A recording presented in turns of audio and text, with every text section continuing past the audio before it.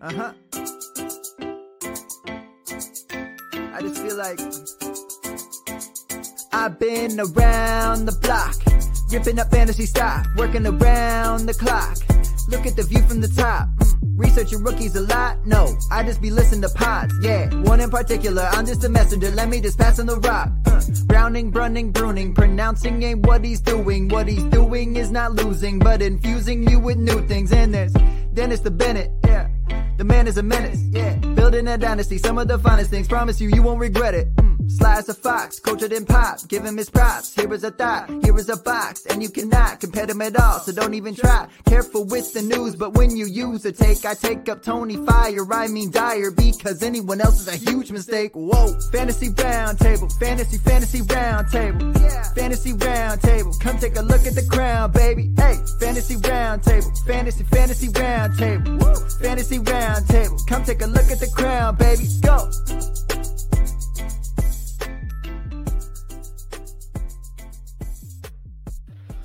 What is going on, everybody? We are here for week 13, the final week of your regular season, or at least for most regular season in fantasy football. Matt is with me here today. We are going to recap the Steelers-Ravens game that we saw 2 days ago that finished off week 12, and then we will preview the entire week 13 NFL slate. And then, of course, at the end of the show, since we did not have an episode yesterday, we will do a little bit of talk on the Mandalorian from last week's episode. Yeah, we will not talk about today's episode because I have yet to watch it. So you don't want me to give you a full recap?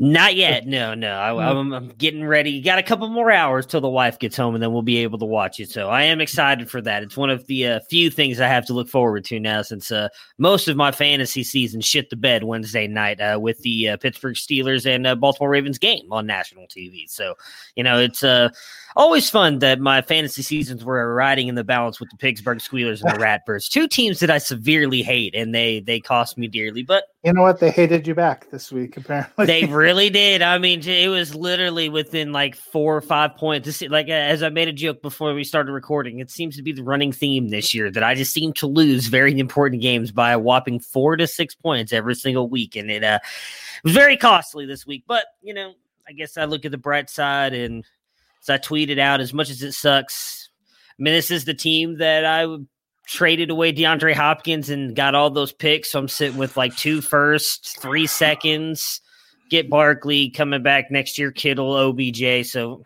it's a good team. Sucks to not be in the running this year, but I guess, it's something I've learned for 20-ish years of being a Browns fan. There's always next year. And so, just the bummer part, though, is being close to the playoffs but not in, because then you're like middle of the pack with your draft pick. I feel like, Well, actually, I'm not that far off, I guess. I don't know, but I mean, we'll get to the preview stuff, guys. I promise. I don't know what.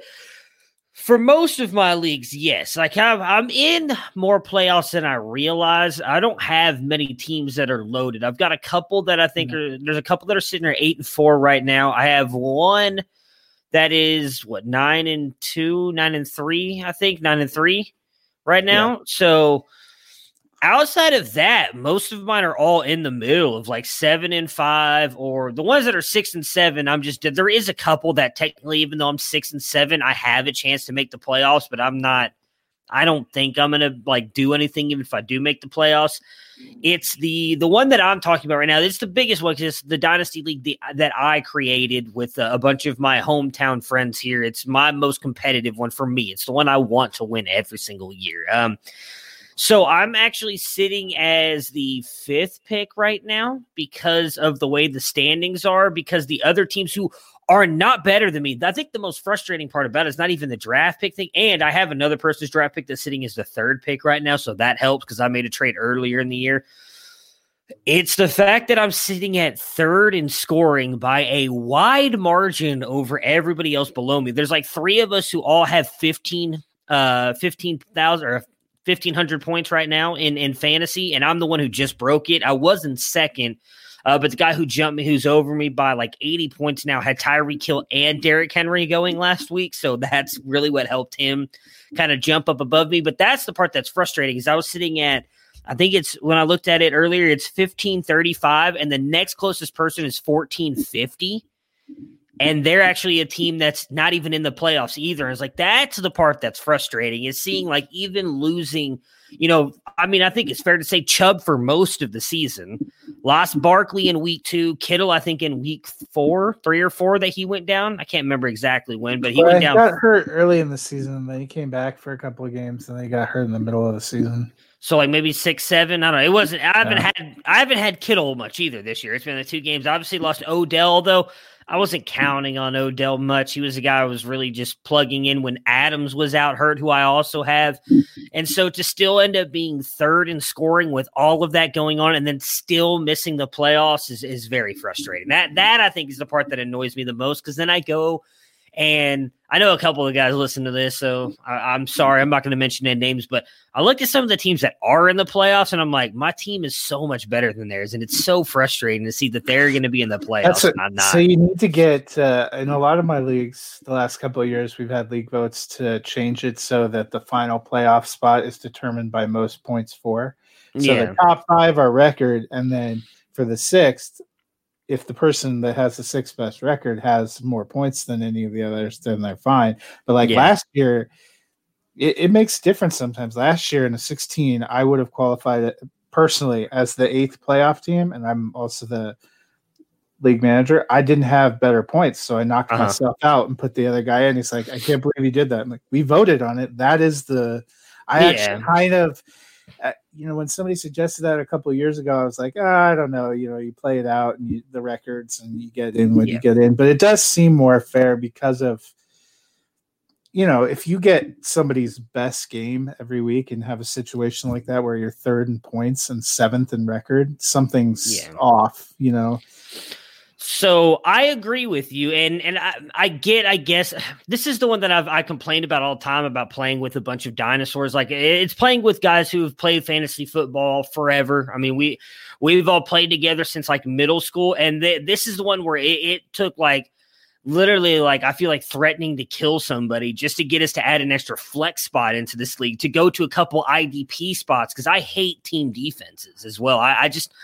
I think it's extremely lucky sometimes with the way the scoring goes with those. I don't like team defenses. I prefer IDP just because, even if it's only 1 or 2 spots, just because you still have to understand the defensive side of the ball. So you're not getting like the, I guess in a way you probably rostered the Steelers defense all year, but like that was one of the things that cost me is, okay, well, you just in a way lucked out, because had you had Lamar Jackson and the full Ravens defense or full Ravens offense going Wednesday night, you probably don't get the points out of the Steelers defense you do, which is what in the end ended up costing me the win, because you were playing RG3 and then Trace McSorley, which Trace McSorley actually didn't look that bad, but RG3 throws a pick 6. He's got a fumble, a bunch of sacks. Like you expect that when you're going up against a 3rd-string quarterback. Pittsburgh's offense looked so mediocre too. I think we'll talk about it in a second, but first of all, props to Denmark.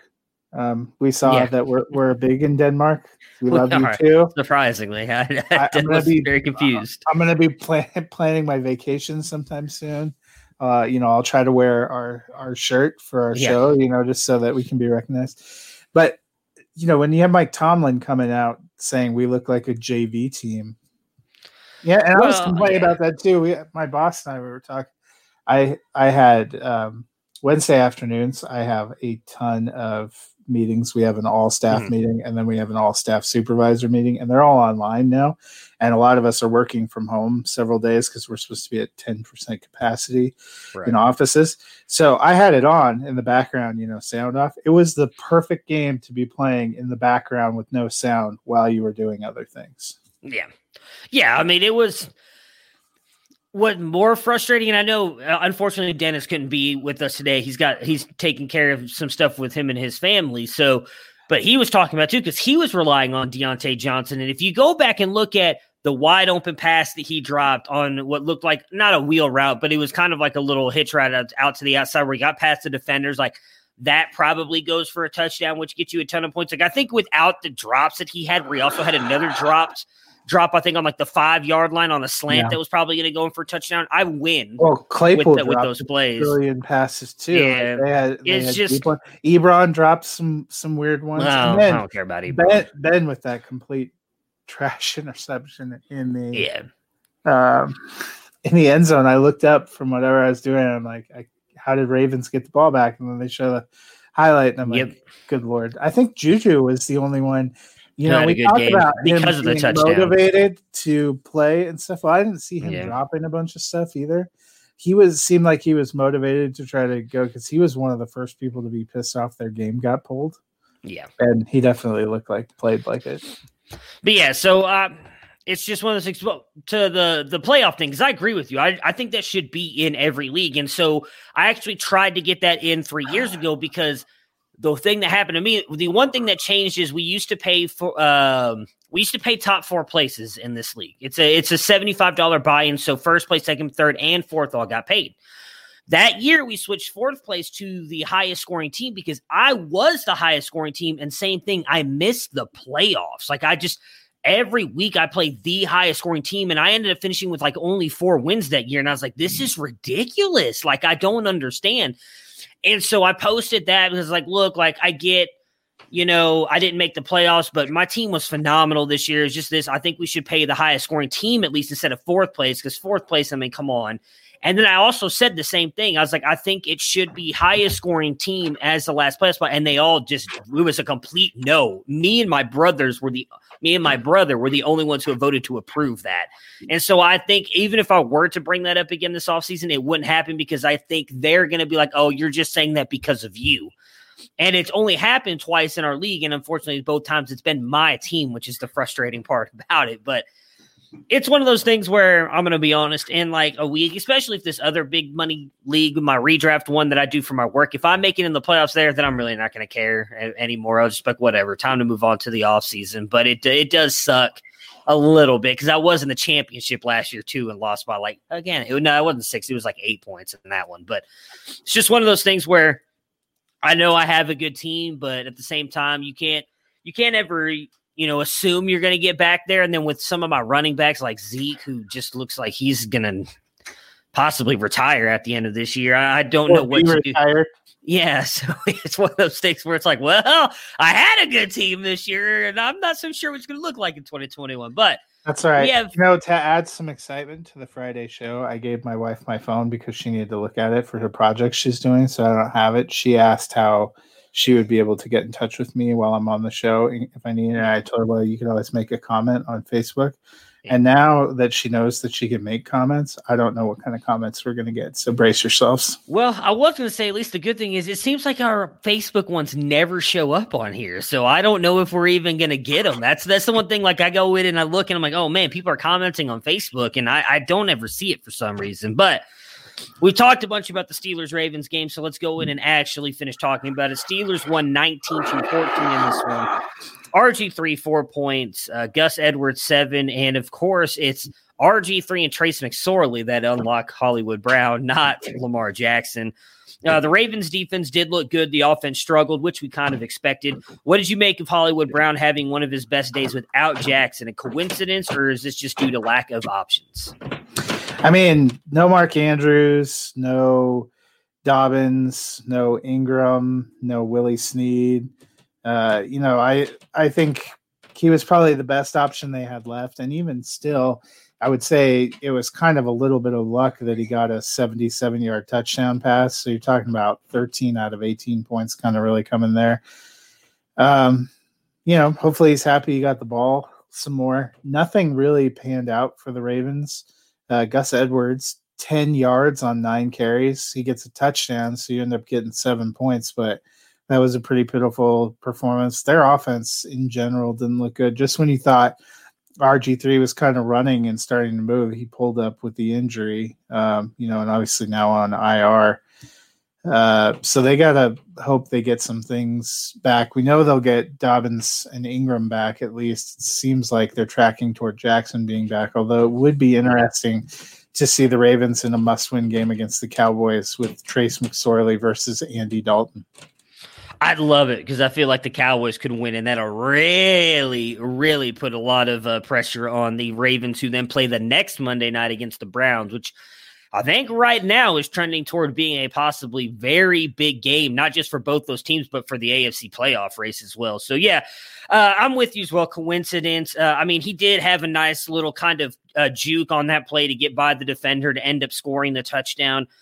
You know, some of it, I think, was it really seemed like they were forcing the ball to him. You know, Willie Snead, who's been their best receiver technically, at least stats-wise, the past couple of weeks, was out as well due to COVID.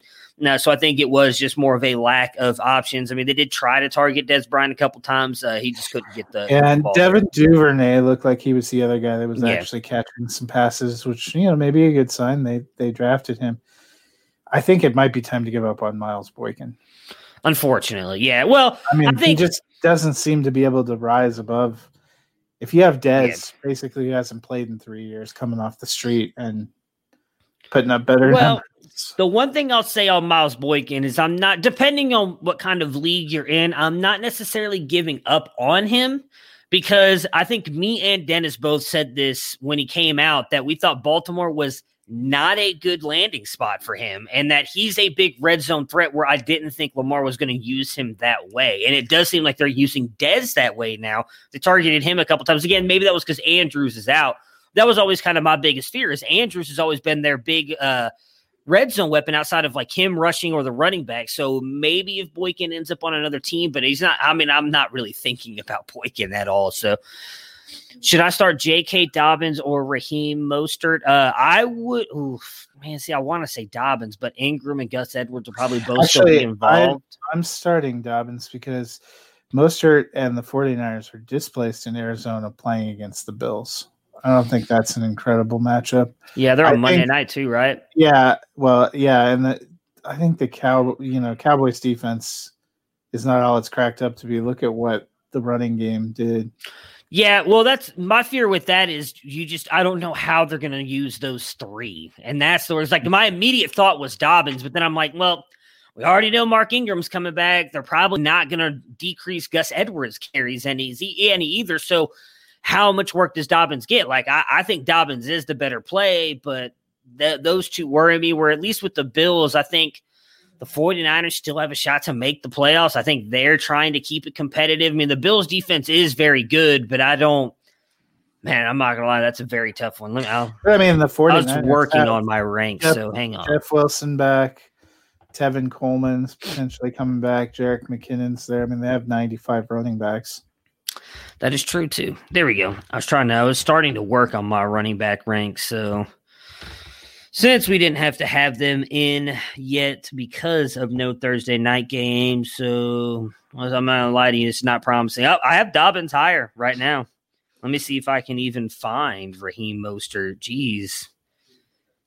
Did you forget the 49ers? Never mind. I take that back. No. I have Mostert at 13 and Dobbins at 23 right now. So I'd go Mostert based on my rankings. I mean, let me see the point difference I put for him. So I think Dobbins, I had on here Dobbins with 12.1, so not a huge difference actually, because I think Mostert I had at 14.2, so only 3-point difference really. So it's not that big of a gap. But if you want to go based on my rankings, Hollywood, I went Mostert. I mean, I think even though Wilson and those guys are back, Bills defense is good. Again, I look at it more as they need to win, and as much as I love Dobbins, Baltimore just doesn't seem to want to just give him the ball, even though he's clearly looked like the best running back on that team. On Pittsburgh's side here, we were already talking about how it was just a bad game all around for most of these guys. Ben, 12 points. Benny Snell, 12 points.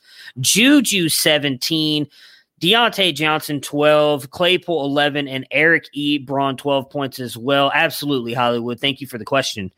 Steelers looked flat, dropping passes, and I wonder how much of that – I know it's obviously they play in Pittsburgh and they play a lot of cold games, but I wonder if it was caused by the delays and just the bad weather as well. Like I think it's just one of those games where it's kind of hard to get up and be ready for something where they looked out of sorts. I mean, it was Wednesday afternoon. Normally, if you're doing some kind of practice, I told my friend when we had it on, I was like, this feels like watching a college bowl game during bowl week, that you have a game coming on and not a good one, like Wednesday. like the Belkin Tostitos Sun Belt it was the Motor City Bowl. The Yeah, CarQuest Motor City Bowl or something. Yeah. So, I think Tomlin called them out. Maybe a little bit of complacency too. When you're facing a team that's missing that many players, they probably thought, hey, we got this kind of in the bag, because the Ravens missing a lot of pieces on defense too. Hopefully they'll get it together a little bit. They have a Monday night game this week against Washington. They'll have to work a little harder.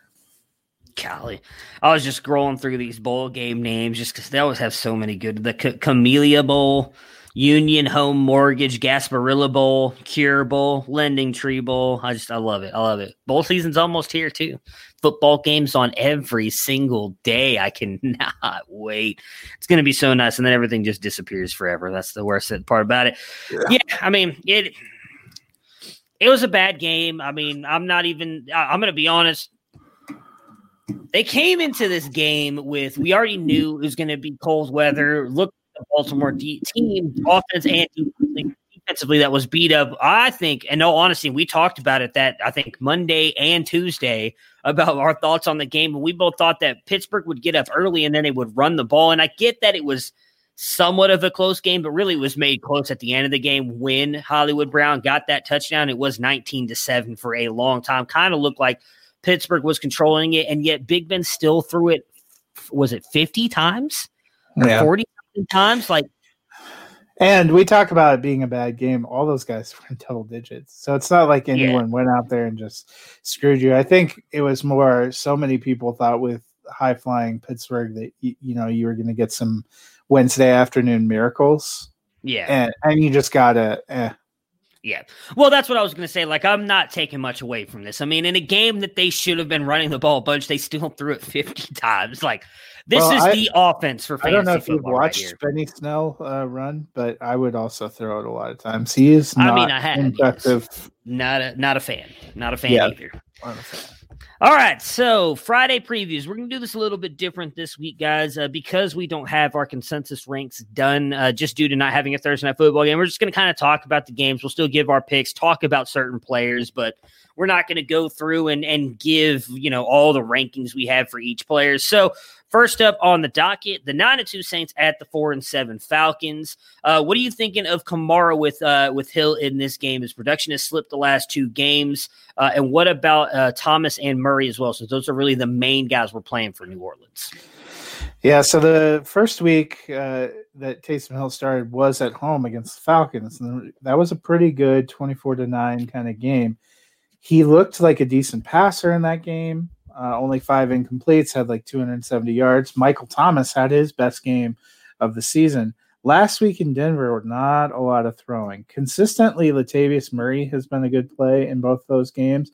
I think if you have Latavius Murray and you need a running back play, he's a running back 2 or a flex I would stick in there. They seem to be enjoying the power running with Murray. I am a little worried about Kamara. We have not seen the kind of RB1 production. He has 1 reception for -2 yards in the last 2 games with Taysom Hill. We're not seeing it. Will they make an effort to get him involved in the passing game? There's been a lot of discussion about that.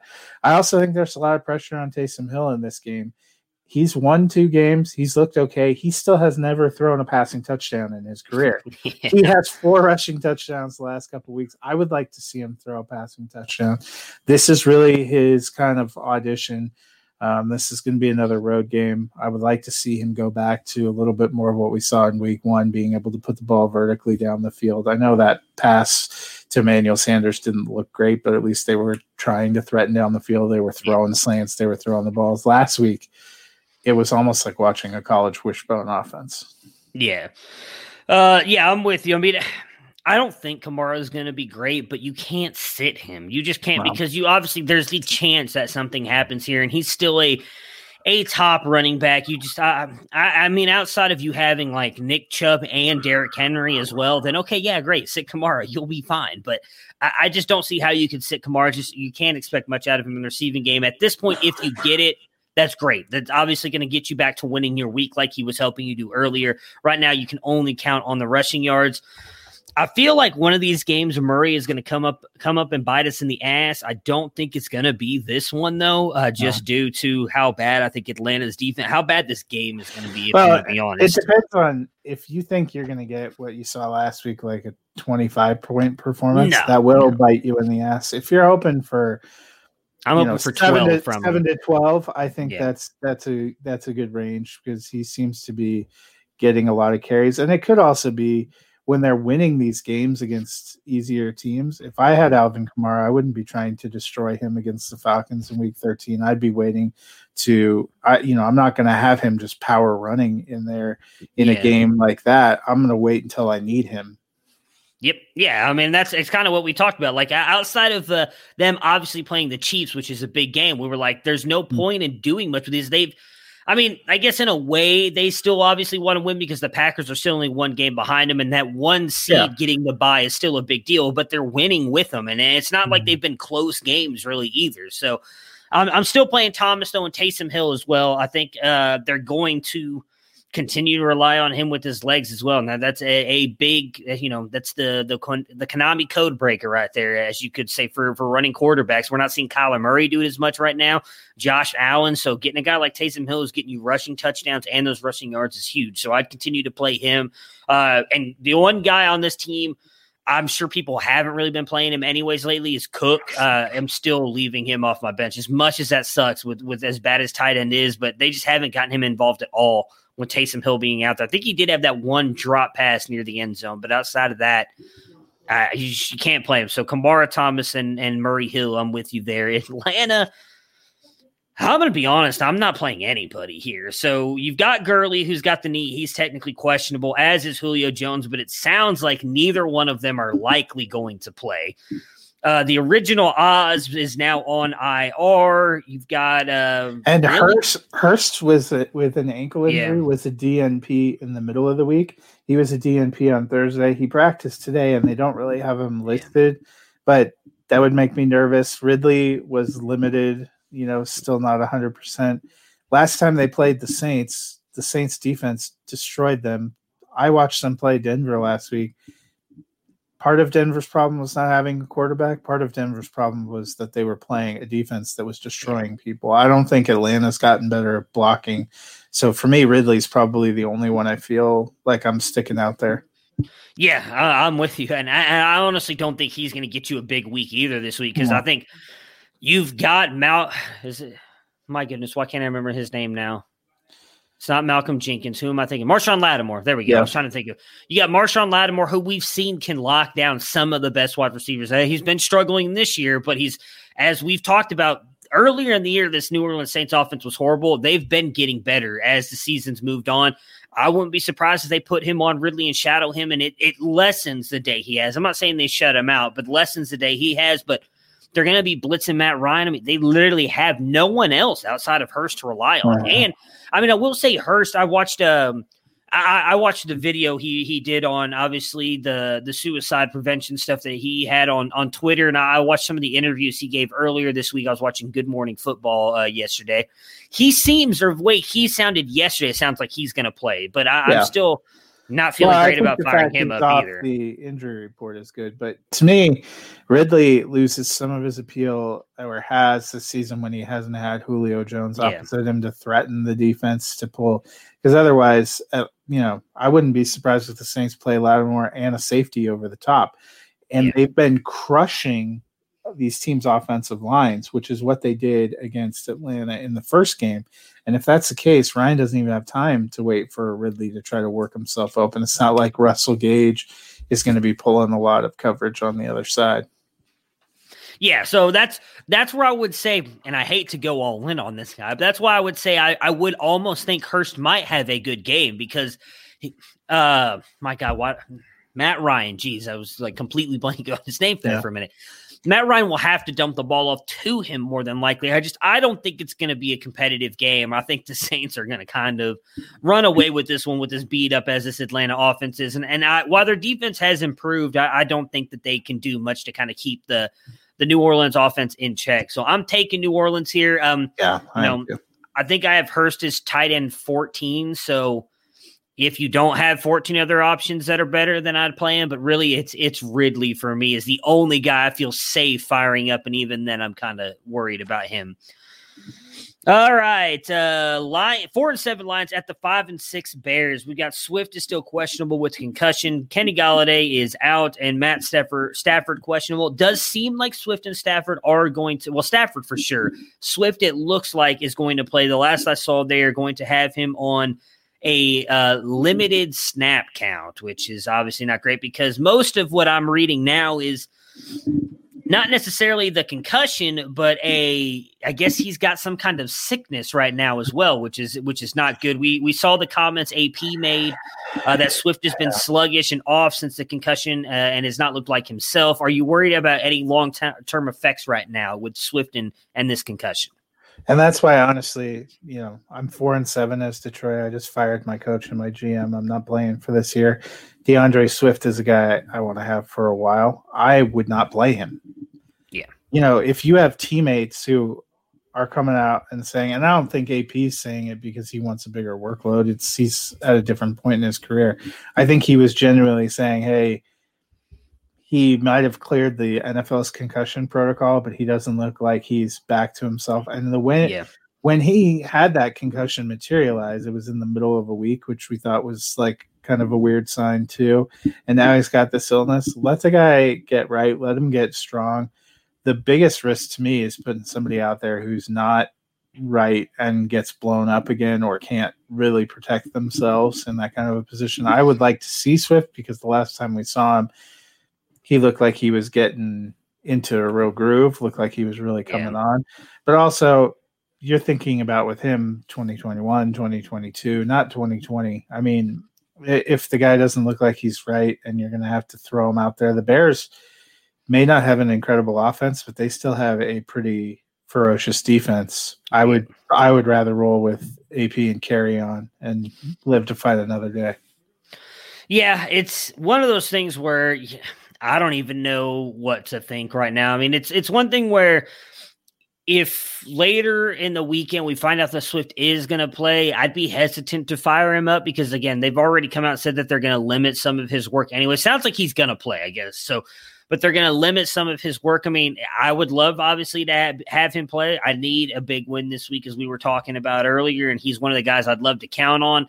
I feel like, though, at this point, if there's someone you can possibly use that is more safe, I would use them because I'm just not sure. Of course, I say that, and then Swift's going to go out there and get you 20 points, but I wouldn't feel comfortable putting in my lineup right now with everything that's going on. I mean, this has been almost 2 weeks now that he's been dealing with this concussion as well, and they're saying still is not really recovered. Like, I don't know, I agree with you. I don't know why you would just put him out there then if he's not fully 100% when you're not going anywhere. Like, I get Darrell Bevell maybe, I guess, in a way, trying to coach to prove he still needs to be there, whatever, either offensive coordinator, whatever for the next regime, but I wouldn't do it. On Chicago's side, Foles questionable. A-Rob's the one that worries me. We'll save him for a minute. Mooney questionable. It seems like they're going to roll with Mitch. I mean, Matt Nagy did come out last week and said, why not keep rolling with him? So with Mitch Foles being out there, does that matter for you? And I guess we'll save the wide receivers for a minute. Go Montgomery. Do you think Montgomery will come out strong again with obviously going up against a poor Lions defense? First of all, I think calling him Mitch Foles and Nick Trubisky is actually the best. The best possible. Yes. Is there an incredible difference between the two? No, I mean Mitch can actually extend plays with his legs. That's about the only difference. And Mitch seems to have eyes for Allen Robinson, which makes us all happy. I hope it's a good matchup for Montgomery. He looked like he was running strong. They were actually dumping some passes off to him, which is an encouraging sign. But again, as we talked about before, only 11 carries to get to 103 yards. Yeah. That's not exactly, if he only gets 11 carries again, can he break a couple of long ones? He could. He's not getting the volume, but I was encouraged by the way he was running and the way effort he was showing. And, he had 5 for 40 and a touchdown through the air. If he can pick up 5 for 40 and he still only gets you 60 or 70 yards, it's still a good running back 2 performance. So hopefully they'll realize that they actually have to run the ball and that running the ball is successful against Detroit. Yeah, I think he'll be fine. I mean, again, Detroit's defense does not scare me at all, whether it's running the ball. I do think he'll get a little bit more work in the passing game just because they're not using Cordero Patterson for that, and they really don't have anybody else on the roster to help with that. And it does seem like Mitch has always been kind of more willing to dump the ball off. We saw Tariq Cohen have that really great season with Mitch Trubisky, so I think having David Montgomery out there is going to help him with that. So the A-Rob being questionable thing scares me. He popped up today on the injury report with the knee, which is not good at all. Now, haven't heard about how serious it is or anything like that. Obviously, same things I just mentioned with Swift. He's a guy I'm counting on big time in a couple of leagues, so I hope he's going to be okay. This is another guy you're going to have to watch closely. Like I would almost put him in the same category as Swift right now, and I don't know how comfortable I'd feel playing him just because – this is so late in the week to get a knee injury and pop up. Now, maybe it's nothing major, but we don't know. They haven't said anything outside of he's on the injury report with a knee injury. So if, say, Saturday, Sunday it comes out and they say A-Rob's going to be fine, he's going to play, I'm probably putting him in my lineups because same thing. It's a great matchup against the secondary. But outside of that, and with Mitch targeting him as much as he does, but if you hear limited snap counts or anything like that, I hate to say it, I might pivot to somebody else. Yeah, Mooney is questionable too, so it could be a sneaky game for Anthony Miller, who actually seems like he does better with Trubisky or for Jimmy Graham. Yeah. All right, I am taking – who should I take? I think I'm going to take the Bears. Yeah, I'm going to take the Bears as well. All right. Now that my coach of the year is no longer available, I don't have to pick. You don't have to go to Detroit? I don't have to hopefully pick the Lions with every game. I'm sorry, Dennis. Man, when this game came out earlier in the year, I was extremely excited about it because it looked like this could be the possible first matchup of Burrow and Tua. Now we're probably going to see neither of them. Yeah, it's just it sucks. Now the first matchup of Brandon Allen and Ryan Fitzmagic. Yeah. 2-8-1 Cincy versus 7-4 Dolphins. I mean, is there anybody on the Bengals you feel good starting? And again, and especially if this is a must-win game with the defense that's been really good the second half of the season. Well, we talked about Bernard's getting a lion's share of the work, but he's fallen off. I mean, you may not have a ton of better options. I would say he's in flex range. Same thing with Boyd, unfortunately. You know, you don't know. Higgins actually ended up being the better play last week. Yeah.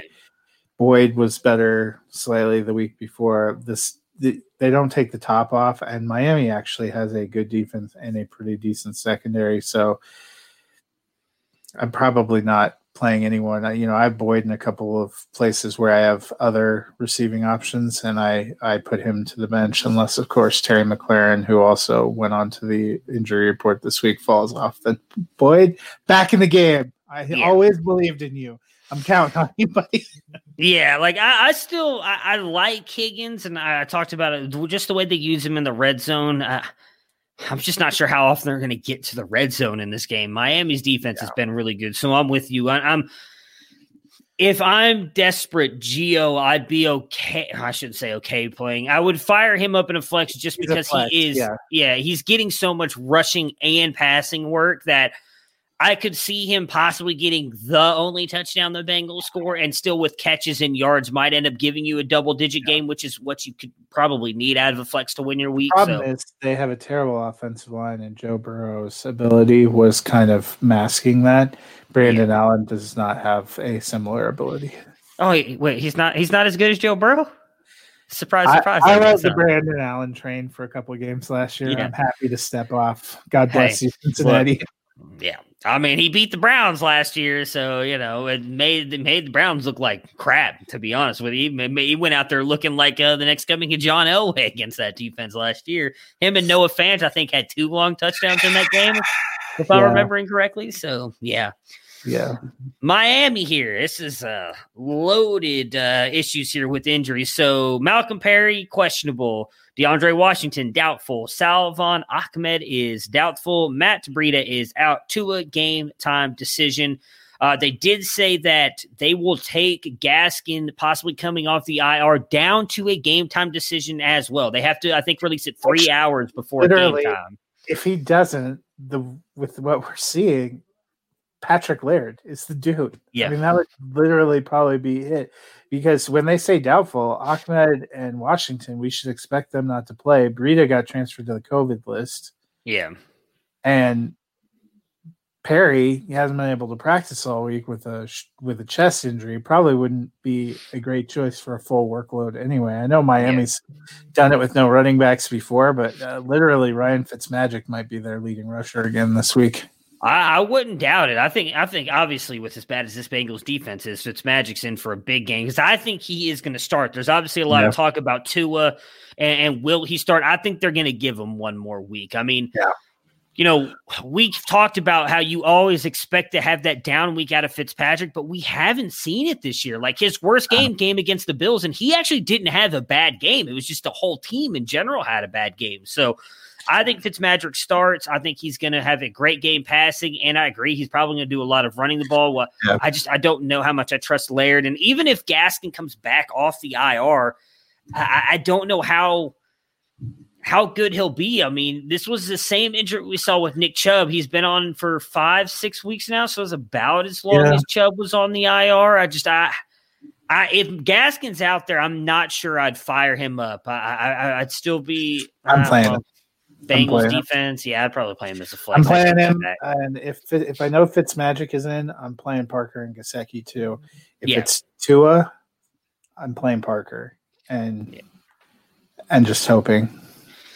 I really think it's going to be Fitzpatrick. Maybe that's just me throwing it out there in the ether and trying to make it possible because with Hurst probably not playing, I need Gesicki big time this week. So the question is, which we talked about it before, what we don't know is Miami seriously trying to make the playoffs? If they are seriously trying to make the playoffs, which some of the talk has indicated they are, then it should be Fitzmagic, and you're not really even thinking about it because you have to win the games you're supposed to win, and you are supposed to win this home game. You're in a tight bunch, in the AFC. The AFC probably more competitive to the wild card than the NFC. You need to keep winning.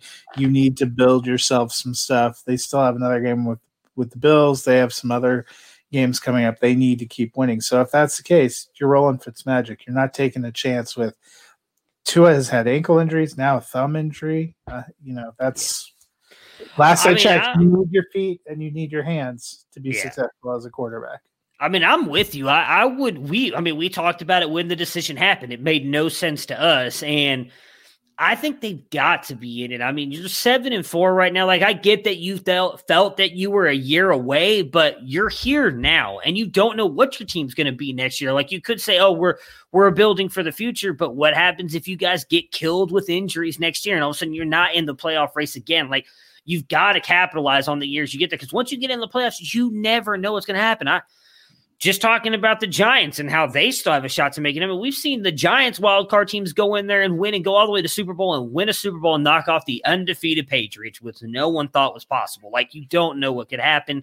I think you've got to keep riding with Fitzpatrick until he gives you that bad game. I'm not expecting it to be this week. I think Miami is going to win this game. Who are you picking? I'm taking the Dolphins. All right, next up, the 8-3 Browns at the 8-3 Titans. Game of the morning. I know, I'm excited about this, which I'm really confused why they moved it to the morning. It was an afternoon game like a week ago. It was a 4:15 time slot last week. Maybe because they were looking at, if you looked at the breakdown, they have some marquee kind of playoff matchups that would be the national game of the week in the afternoon.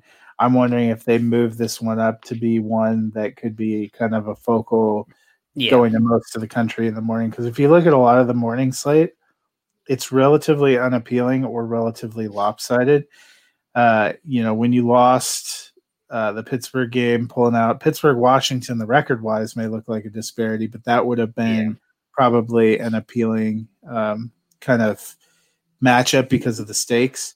So the Browns-Titans really in the first window is the most appealing, most relevant matchup now. I mean, I think it's one of the most. I feel like I'm taking my Browns fandom out of this and saying I think it's one of the most appealing games of the weekend. It's going to be an important game for the AFC too. So for Cleveland's side, luckily here, fantasy-wise, I don't know if you're really playing in fantasy, but Kadero Hodge is the only one that's really out right now. Chubb has been obviously fantastic all year. We saw Landry and Baker got it going last week. What are your thoughts on this offense going up against a Tennessee defense that I looked at it because I was trying to figure out what I thought about this game. Right now, 18th against the run, 25th against the pass. So their defense has not been good at all, but they still seem to, in these big games, kind of play up for it and play fairly good. I mean, we saw last week, whatever you want to say about the Colts, they're still a fairly good team, and they kept them to 20 points. Yeah, Tennessee's defense has gotten better. I think they were much worse at the beginning of the season.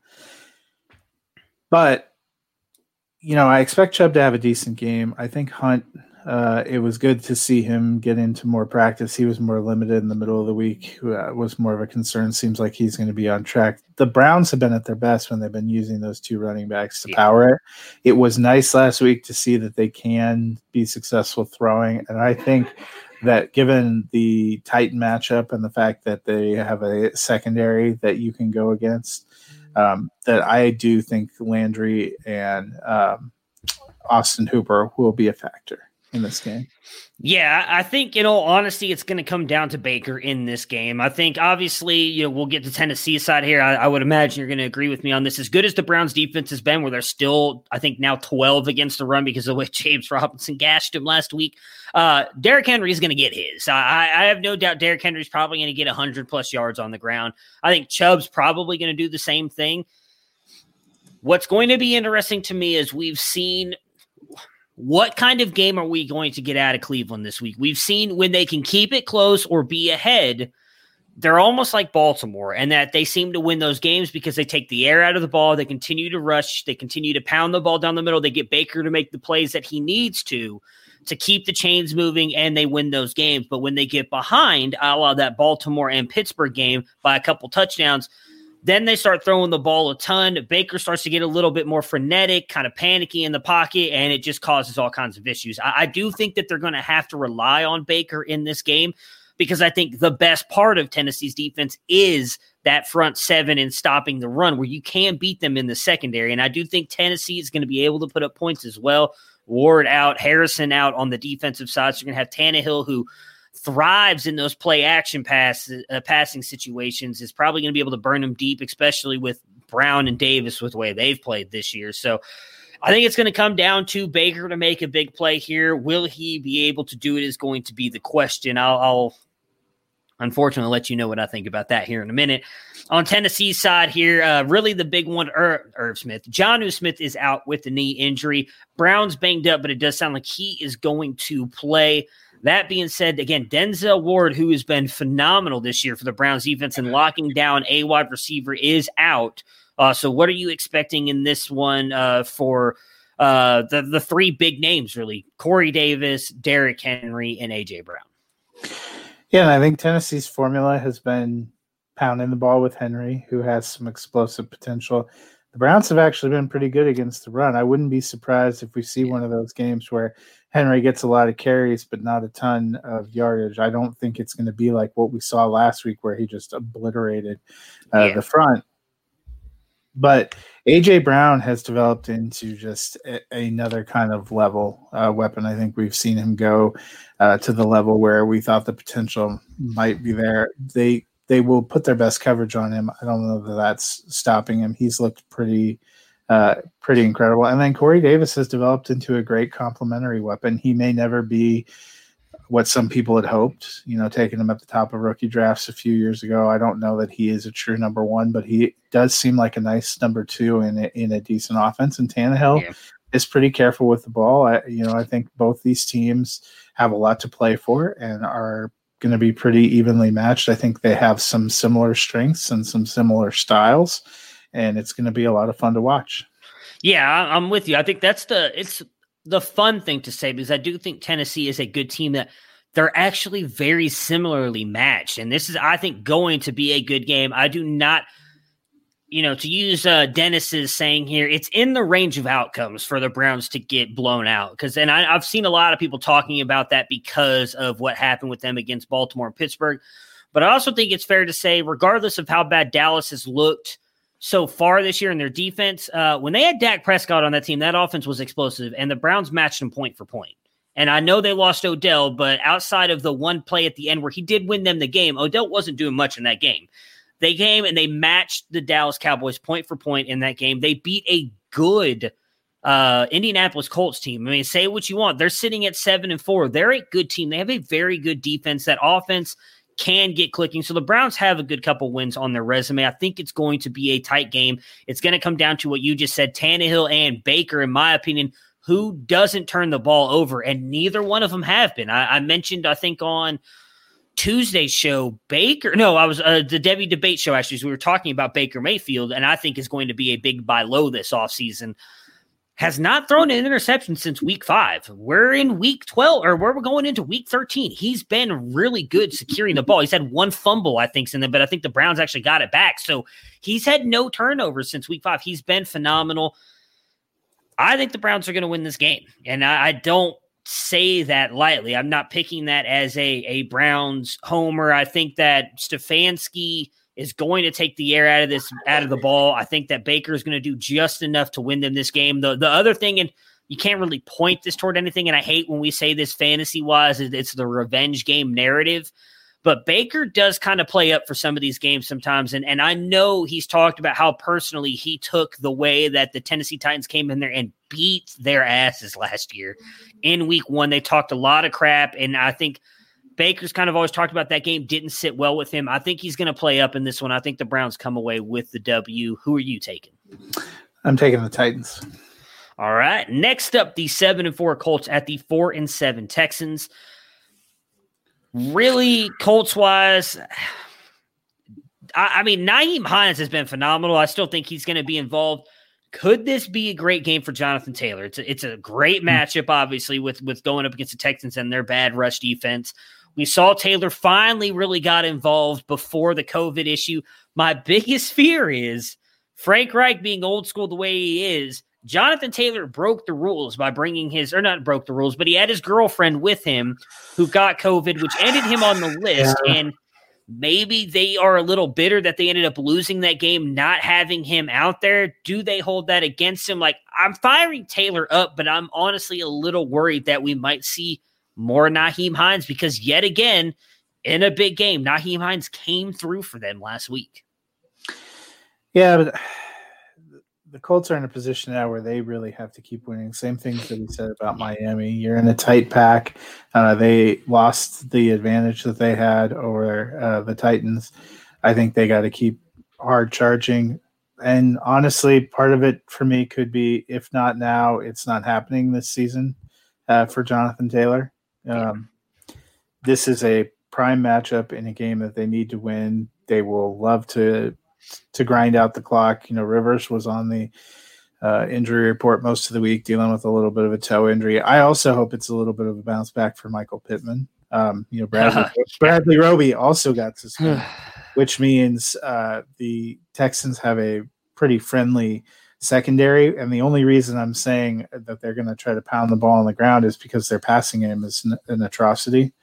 So, hopefully we get a little better game from Pittman. Hopefully we get a better game from Taylor. I think they're going to need Taylor and Pittman if they make it into the playoffs to be explosive and to have a chance. This is the kind of game and this is the kind of spot in the season where you need to start to build them up and build their confidence and build their reps. Yeah, I'm with you on Pittman, obviously. I mean, it's been great. They still targeted him a bunch last week. He just couldn't get any catches. So I do think Pittman could, especially with you mentioning Roby being out. Speaking of other players being out for the Texans, Fuller, Stills, Cobb, and is David Johnson been ruled out for sure?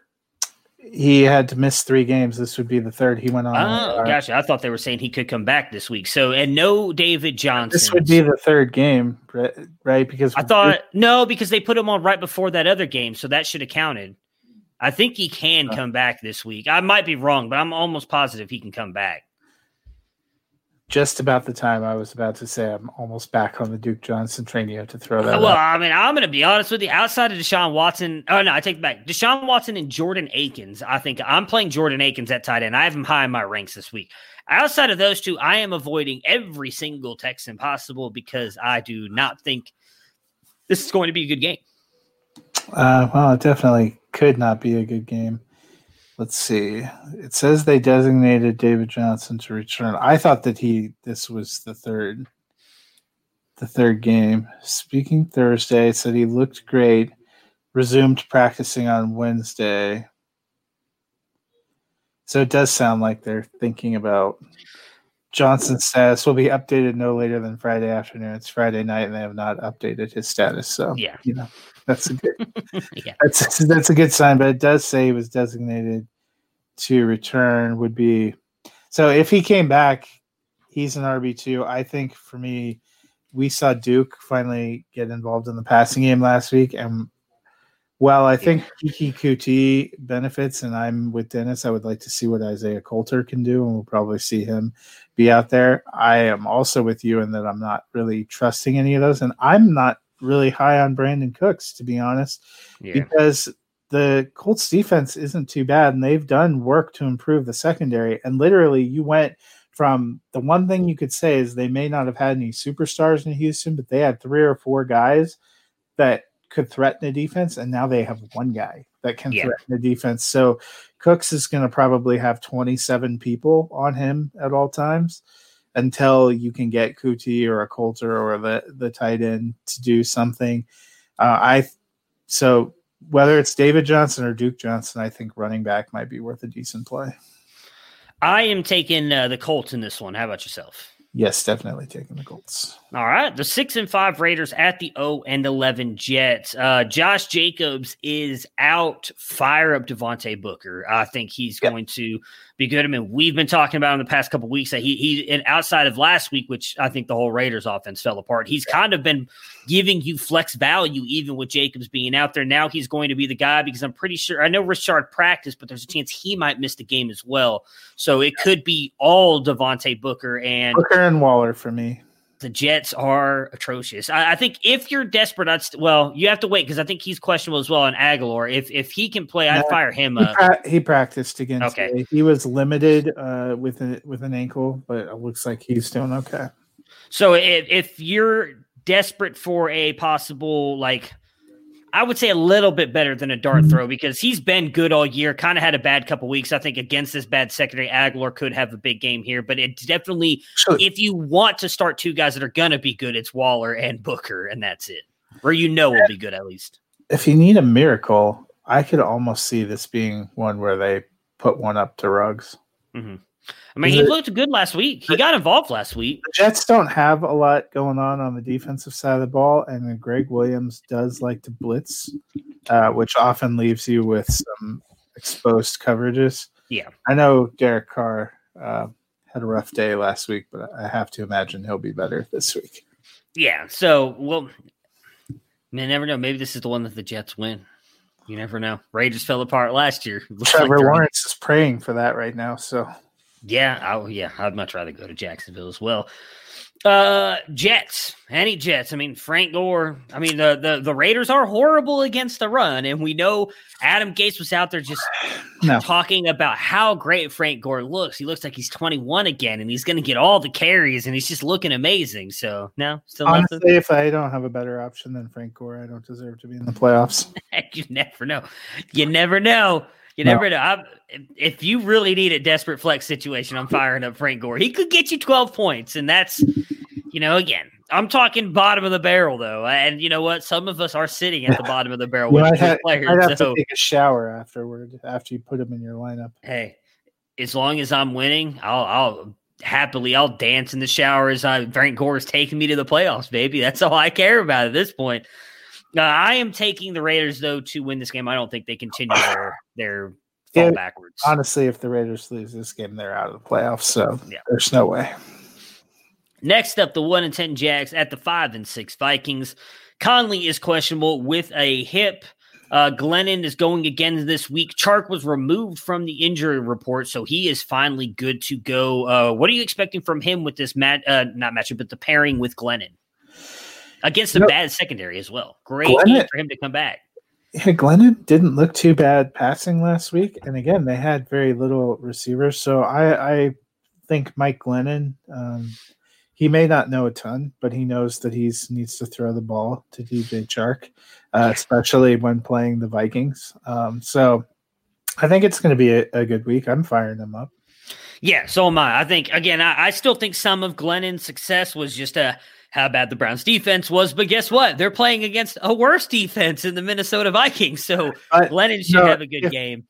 If the pattern holds, though, Glennon played very well and looked good in his first game for Jaguars, and this week he'll remind us why no one should be. No, don't say that. Let's save that for next week because I need Chark to be good this week. But I'm firing up Chark because Chark and Robinson are about the only ones. Yeah, that's all they have. I mean, I'm not trusting. I mean, Shenault looked actually pretty good last week against the Browns. He had a decent day. So if you're playing Mike Glennon, even in Superflex, you should not be in the playoffs.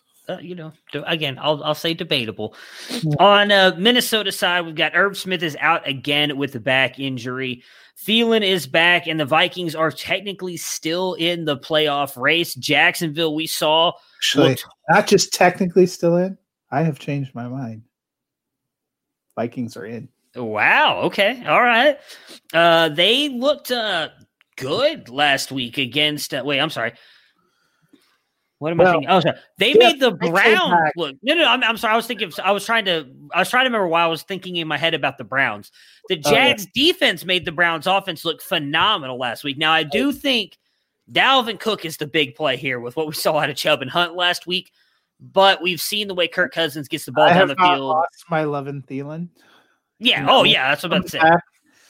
Thielen and Jefferson are in for sure for me as well. I think this is going to be a great game for them. Get 147 yards and 12 catches and a touchdown after looking like he was clinically dead. Yeah. I feel like Adam Thielen, the NFL's leader in touchdown receptions prior to last week, he can get it done. Yeah, I agree with you. I'm firing him and Jefferson up as well. Might even throw Kyle Rudolph in there a little bit. Who knows? All he's got to do is Kirk Cousins always talks about how much he loves looking for him in the red zone. It hurts Adam Thielen a little bit, but he could get you that one touchdown. And at this point, that's all you need from your tight ends. It's just 6 points. I think Cook will be fine, and I'm not playing him, but he has been limited all week with an ankle injury, which is the reason people were talking about going and scooping up Alexander Mattison. So I wouldn't be surprised against a defense that you can throw against that maybe they throw a little bit, try to get up big, and then we see a little bit more Mattison to save. Again, if you think that you can make the playoffs, and I, God help me, now think that the Vikings can make the playoffs, you will need Dalvin Cook later in the season. Yeah, I am taking the Vikings in this one. What about you? I'm taking Captain Clutch. All right, I like it. Like you're coming around on Captain Clutch. The 7-4 Rams at the 6-5 Cardinals. Massive game for both of these teams here. So no real injuries here for the Rams outside of Whitworth, obviously. And Goff has struggled with Whitworth being out. I'm sorry, Whitworth, not Wentworth. Yeah, Andrew Whitworth. Whitworth. Whitworth Miller. Yeah. Can he get right here? And your thoughts on Akers moving forward? Although it is fitting to think about Goff having to make a prison break because that's a little bit right? That offensive line has been like. Arizona's defense isn't terrible. They have at times looked okay, but I think he'll be okay here. I still like Woods and Kupp. And I think Goff, he got called out a little bit by his coach last week. I would think that's going to motivate him a little bit. Running backs, it's really tough to feel good about playing any of them. They do seem committed to playing all three every week in some fashion, which is just a nightmare. I know what you were saying about Akers having not a huge snap share last week, but he looked so much more productive there at the end of the game. I don't think Darrell Henderson goes away or Malcolm Brown goes away, but I liked what I saw from Akers, and if I'm putting one of them in a flex, I'm leaning that way. Yeah, again, he only had 17 carries compared to the other two, but he did the most with those, with by far the less amount of carries. So I'm with you. I think Akers is a guy that I wouldn't feel bad throwing in the flex, and we'll see with Goff. I mentioned it earlier. It's going to be, in my opinion, something fun to look at in the offseason. I think Goff is kind of on a ticking clock now at this point. With the quarterback classes you have coming out the next couple of years, I think he might. I think his contract precludes that. I'll look it up while you start talking about Arizona. Okay, as I thought that his was a little bit different than Wentz's and that they could get out of it earlier, but I could be wrong. The Cardinals have obviously lost 2 straight here. Is this a make or break game for them? Do they get it right? No real injuries here. I do. I'll just say it right now, I'm picking Arizona to win this game. Kyler Murray, it seems like is finally healthy. They pulled him off the injury report earlier this week, so maybe the shoulder's finally feeling better. Might be why he hasn't been running as much lately. I am a little bit worried. I don't think DeAndre Hopkins has a huge game here. We talked about this a week ago, that he's got a bunch of tough matchups the next couple of weeks, and I went back and looked at it, and I think as I was talking about the matchups he had, it was Ryan McDowell, I think, tweeted it out, and I wish I would have looked it up before I got to this point because I probably won't be able to find it very quickly. Here we go. So right after the bye week, here is DeAndre Hopkins' wide receiver finishes every single week. Did you see this tweet? No, I just saw Jared Goff's dead cap. How much is it? Jared Goff's dead cap in 2021 would be $65.5 million, and in 2022 would be $30.9 million. In 2023 would be $8.6 million, and then 2024 $1.8 million. This year, his dead cap would have been $94 million. So it's just like the Wentz one. Then 2023 is the earliest you can get out. Well, no, cap wise, but I'm talking about like the earliest you can get out is 23. Yeah. I don't think any team can afford a $65.5 million cap hit. It's just my personal feeling. All right. So the one thing I will say on that though, before I get to I'll save it. Actually, I'll do the Arizona thing so we can wrap that up, and then I'll talk about the contract.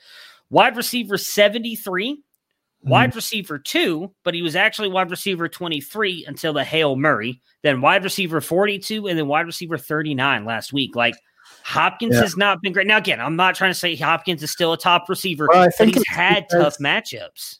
He's had tough matchups, and that's not going to be any better this week where he gets Jalen Ramsey. Yeah, exactly. Yeah. It's also, I think, somewhat the inconsistency of Kyler Murray, who's still growing and still learning, but the inconsistency of Christian Kirk, who some weeks we've been like, oh, maybe he could be a wide receiver too. Yeah.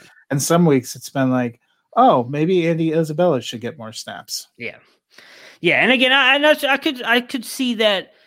Maybe the shoulder injury is part of the reason as well. Like I said, I do think that's part of the reason why Murray hasn't been running as much because he doesn't want to get any more banged up. So we'll see. But Ramsey's tough matchup. You still got to play Hopkins. All it takes, just like with that Hail Murray, is a nice long touchdown, and he gets you a good week. But I'm a little bit worried about him. With the exception of that Hail Murray, they haven't been able to win any games. They're 6-5. They could actually be 5-6 right now if they hadn't. And to me, this is a must win. If Arizona loses this game, I think they're going to struggle to be over 500. Yeah. So what I was going to say on the contract thing, or I'm picking Arizona. What about you? I'm picking Arizona too. So the one thing I was going to say about the contract thing, I was thinking more about this the other day because I still don't think that either one of these. I take that back. I don't think the Eagles will move on from Wentz. I could see the Rams moving on from Goff, but not as in cutting him. I get that the contract's a lot, but say not this year, obviously, because they're not going to be high enough in the draft, but. Next year, there's a lot of talk again. Same thing. There's going to be 5 or 6 quarterbacks coming out that could be very good. If the Rams draft one, as crazy as I think it would be, if one of them ends up being good, say in preseason, offseason stuff, I wouldn't be surprised if they just move Goff to the bench. Like, I understand you're having some dude sit on your bench and you're paying him whatever, 80, 90 million, but you're also not paying that quarterback you just drafted any money because he's on a rookie contract. So in the end, it doesn't hurt you. Then you can ride out to the 2023 season, then cut him for the $8 million cap hit if you just want to get out that quickly. So I still think Goff is kind of on a short timetable. I would be, if I have him in a dynasty, I would be hoping that he kind of does good the next couple of weeks and rebuild some of his stock, and then I would try and move him because we've seen the way this offense works when he's playing good, and we just haven't seen him really play good outside that first year. And I wonder if they're finally just going to try and get a quarterback that McVay thinks fits his system better because he had to come in and take over with Goff. He did not get to pick his quarterback. Well, the Rams are just in such cap hell in general. Yeah. I mean, they have a lot of issues. Yeah. Oh, yeah, they do. All right, so the 4-7 Giants at the 8-3 Seahawks. Daniel Jones is doubtful in this one with the hamstring, though I will say There's been a lot of talk that he could possibly be back by next week. So that is big if you've been riding him in your dynasty leagues, because he's been really good. Possibly getting him back next week is good, but it looks like he's not going to play this week, which means you got Colt McCoy out there, the old gunslinger from UT, going up against a bad Seattle defense. Are you expecting him to be able to do anything? I'm playing Wayne Gallman and hoping I get some of that touchdown magic. I'm probably still playing Evan Ingram because of the tight end position and because he's looked pretty good. But, Seattle has been developing a pass rush. The Giants have been developing no offensive line for years now, and they're very good at it. Yeah. And also, if you've been riding Daniel Jones in your dynasty league, you can easily ride Colt McCoy to that number 1 pick. You don't have to just ride Daniel Jones to the number 1 pick. Yeah, Colt, it's been good the past couple weeks. Colt can get you there. I do not think this will be a very fun game for Giants. No, yeah, I don't either, which sucks because they look like they had a chance to win this division, and I think a loss here is going to kind of set them. Although I think it's going to come down to them and Washington. Like anyone in the that's what's going to win this week. Washington's probably going to lose this week too. Looks like the best team, but they're playing Pittsburgh. Yeah. So. On Seattle's side, Homer is doubtful. Hyde is now questionable, and I believe Chris Carson is banged up as well. So what's new with all the running backs being injured? Actually off the he got off practice. So optimism there. Obviously, you're playing Lockett, Metcalf, Wilson. What are you doing though with the running back positions? Carson obviously is there, but you expect anything else? So one thing that worries me about Carson maybe was because he just came off the injury list. Hyde out-snapped him last week. Yeah, I think they were still Carson got nicked up early in that game. That was the reason that they ended up having to ride Hyde. I like Carson when he's on the field. Let's hope he can stay on the field. I don't think any of us in a crucial week 13 are nutting up to play DJ Dallas on the off chance that he gets a bunch of run. I like him as a prospect, but to me, it's Carson. Yeah, you're just playing your guys here. Giants, though, again, I keep saying it, and I'll continue to say it, have a better defense than people give them credit for. I think those guys are going to be just fine. They're going to win this game. I'm taking Seattle. Taking Seattle also. 3-7-1 Eagles at the 8-3 Packers. Ertz is questionable. I believe they designated him to return. I don't know if he's off the IR now. Okay. Because they've been including him on regular practice reports, which you only usually see. Like, I'm not seeing Gaskin on the regular injury practice report because he's technically still on IR. Gotcha. Okay. So with Ertz then probably coming back this week, does that make a difference for you at all? Like, I'm avoiding everything. Philly's just too enigmatic, Yeah. Can they figure Carson Wentz out? You actually technically seem to do better against Green Bay's defense when you're running. Yeah, will Doug Peterson actually give Miles Sanders enough carries to make a difference? Yeah. That I don't know. Philly, their problem is the offensive line. That hasn't gone away. So I don't know how good I feel about it. Some of them are plays. Ertz and Goddard are in consideration as plays. Sanders consideration as a play. None of them are like top of the heap for me. Yeah, I think you have to play Goddard. He's still been good. Even if Ertz comes back, I still think he might be a little banged up. So I'm riding Goddard at least one more week as probably the tight end one for Philly. You have to play Sanders, and I think he's got a smash matchup. He could easily be a top 3 running back as if they just gave him the ball, like you just mentioned, and that's the worst part of it. We've seen that's the way you beat Green Bay, but they refused to give him the ball last week against a Seattle team that, while they're better against the run, they still are not one of the better teams. Like, you can beat them on the ground, and they still refuse to give him the ball then. So I don't know if they'll give him the ball, but you've got to fire. Sorry, I had to sneeze. No. Green Bay's side here, they've been cooking. Been one of the best teams all season long. I think Aaron Rodgers and Devontae Adams watched that footage of Darius Slay last week, and they thought, we can do that. Oh, yeah. I think Adams, book it. 12 catches, 160 yards, 3 touchdowns. Like, this is that when they played each other, I think it was last year, he had, it was like over 100-something yards in the first half before he got the toe injury. He got that turf toe. I'm just waiting for Jim Schwartz to come out pregame, find Devontae and be like, hey, I watched Jerry Rice on film. Yeah. You're not quite Jerry Rice. And then we'll see what happens. Yeah, it's going to be smash game for him. Outside of Adams and Aaron Jones, Rodgers, who you're all playing, Tunyon, tight end, you throwing him in there? He definitely could. I mean, he seems to be kind of the most consistent second receiver play. Lazard's been a little bit banged up. Equanimeous St. Brown a little bit banged up. Marquez Valdes-Scantling a little bit banged up. One of them could have a good game. It's tough to bet on. The other one that I kind of like is Williams because they've been mixing Jamal Williams in as a runner and a receiver.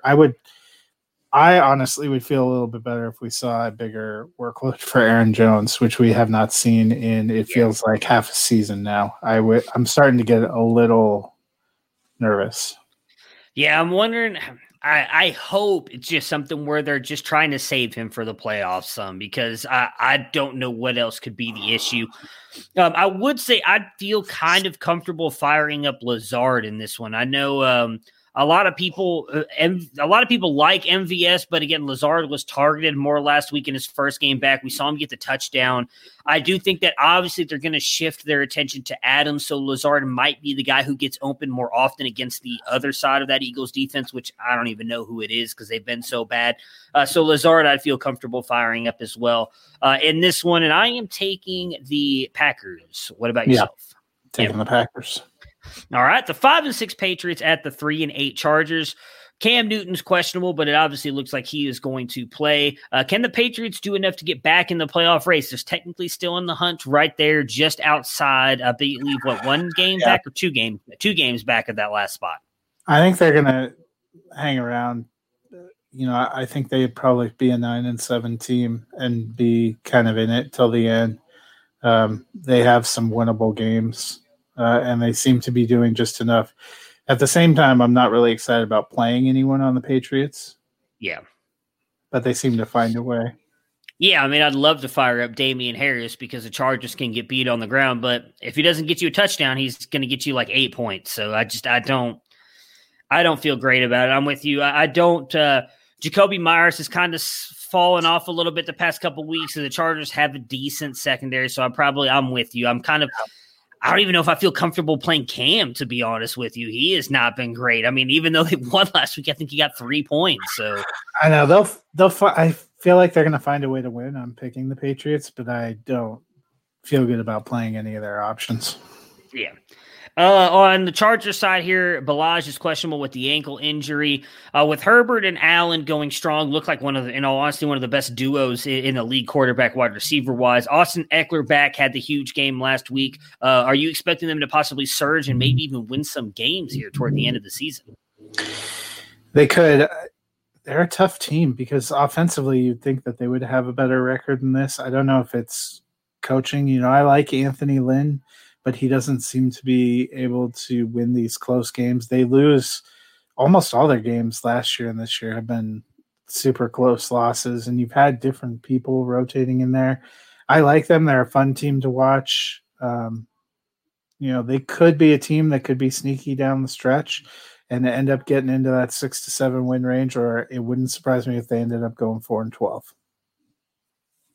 Yeah, it sucks. I honestly think as much as I hate to say this because I like Anthony Lynn, I kind of feel like he's not going to be back next year with the way that the way they lost like those 4 straight games being up double-digit points, they could be completely different right now. I mean, they could easily be a 7-4 team right now had they just held on to those leads. So as much as I hate to say this because I do like Lynn, I don't think he's going to be back.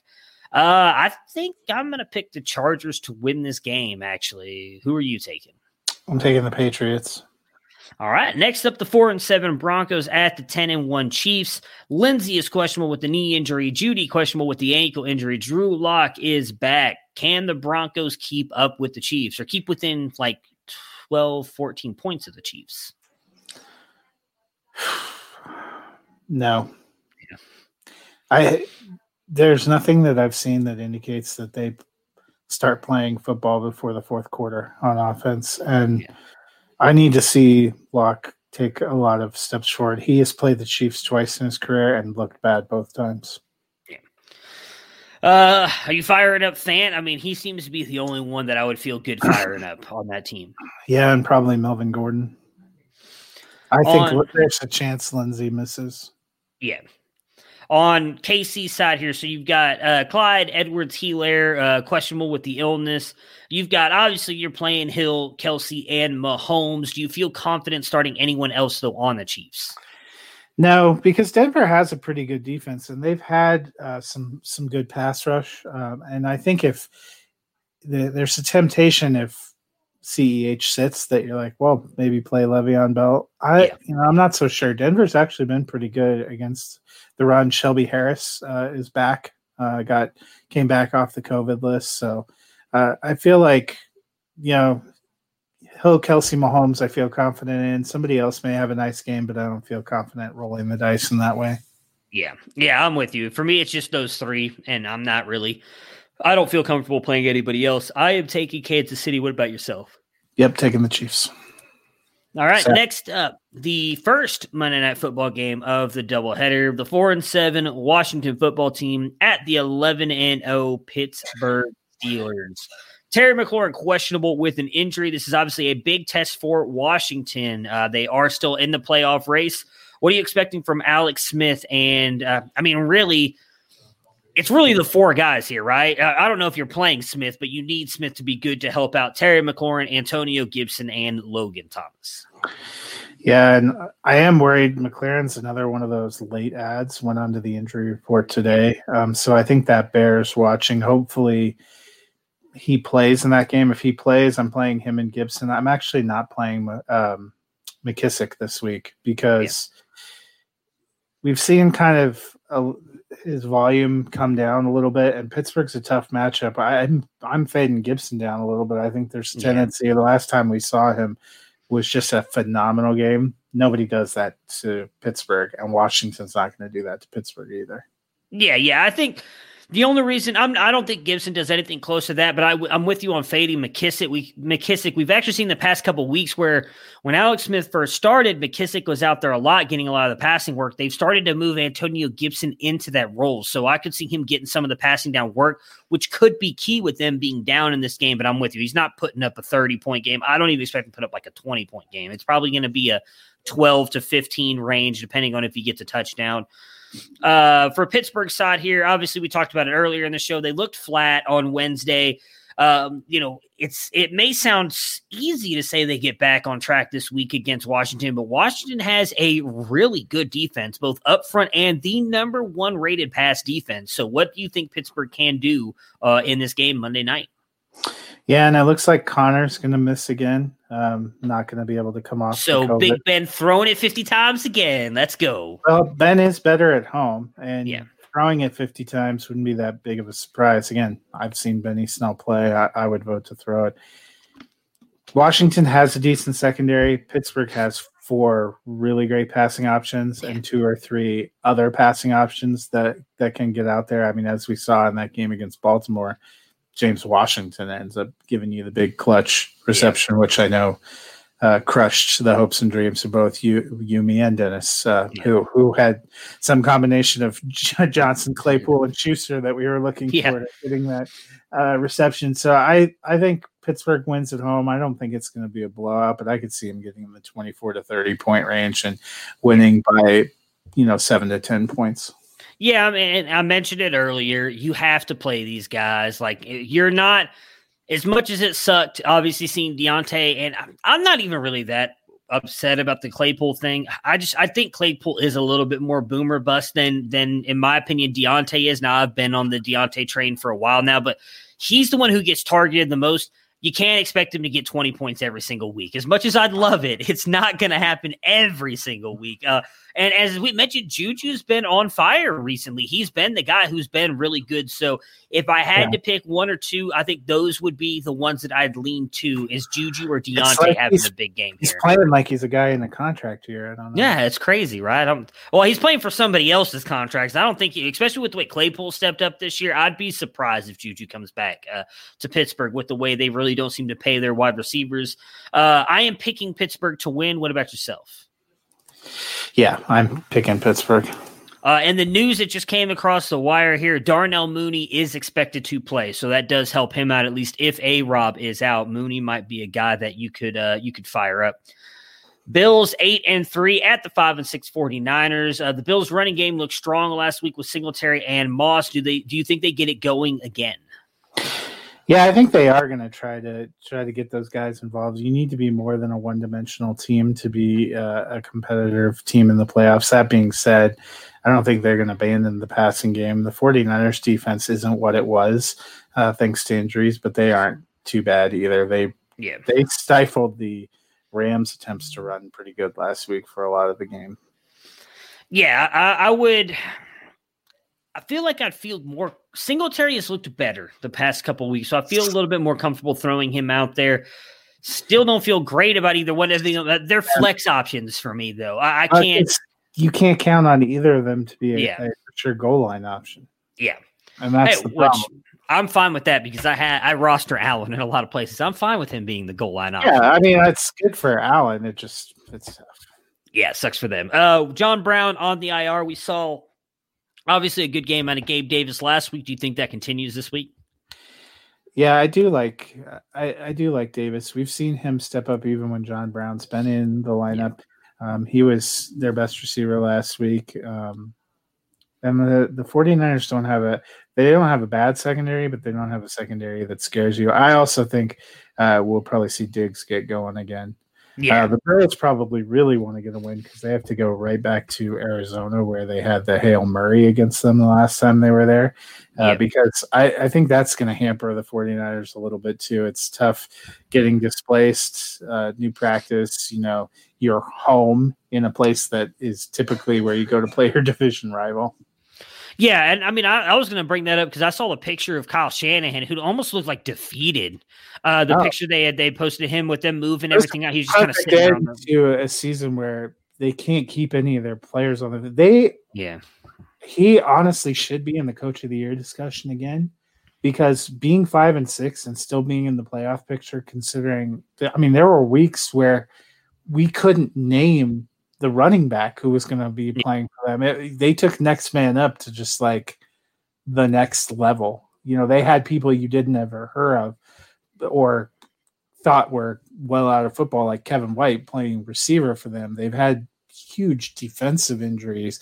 They lost their quarterback. They lost Kittle. And the fact that they've kept playing hard and now basically they're nomads. Yeah, and it sucks for them, too, because of that. I've heard some of the interview by Kyle Shanahan where he was talking about, obviously them having to, at this time of the year, they have to leave their families behind because their families have to stay there because of the new protocols with the NFL and COVID, and they have to stay in Arizona. They don't get to come back and forth. They are moving now to Arizona for the rest of the season, so that it's gonna. I agree. I think it's gonna be tough on them. Maybe it's a rallying cry, which would obviously be great for them. Maybe they can rally together and get a couple wins. I don't see it happening though this week. I think they can rally and get some wins. When they start playing division games like what we saw with the Rams. I just think Buffalo's a little better team. Yeah. Oh yeah, that's what I said. Yeah, I don't see it happening this week. I'm taking the Bills, and I assume you are as well. Taking the Bills. All right, then the Tuesday night football game, the 3-8 Dallas Cowboys at the 6-5 Baltimore Ravens. Everything is looking. Oh, I'll save that for a minute. I'm sorry. Dallas looked like a mess on Thanksgiving. Will the layoff help? Do you think this offense can get going, even with their offensive line, which I think is the biggest thing, is all beat up again? Yeah, if they don't get some of those offensive line guys back, I don't think they will, because even a somewhat depleted Ravens defense was making plays against a pretty good Pittsburgh offense on the road in Baltimore on Tuesday. Primetime Andy is not the best Andy. Yeah. I'm honestly sort of interested if we could get primetime Andy against primetime Trace McSorley. That might make this game more interesting, but if Lamar Jackson comes back, God help the Cowboys. So that's the thing. I have bad news for you. Everything is pointing to he's going to be available to play. So that's come off as soon as Sunday. Well, if they would have made these guys actually play a game when they were supposed to play a freaking game. Yeah, they wouldn't. Yeah, I'm with you. We talked very much about that last week. How I thought that was a bunch of crap for Baltimore, but I'm with you. I think Amari Cooper is still good, as much as it pains me to admit that, because he seems to be the one Andy Dalton goes to. The question is whether we start seeing more Pollard than Ezekiel Elliott, which is what makes me nervous about playing Elliott. You're still playing him, but I'm dropping him. Yeah, you have to. Category.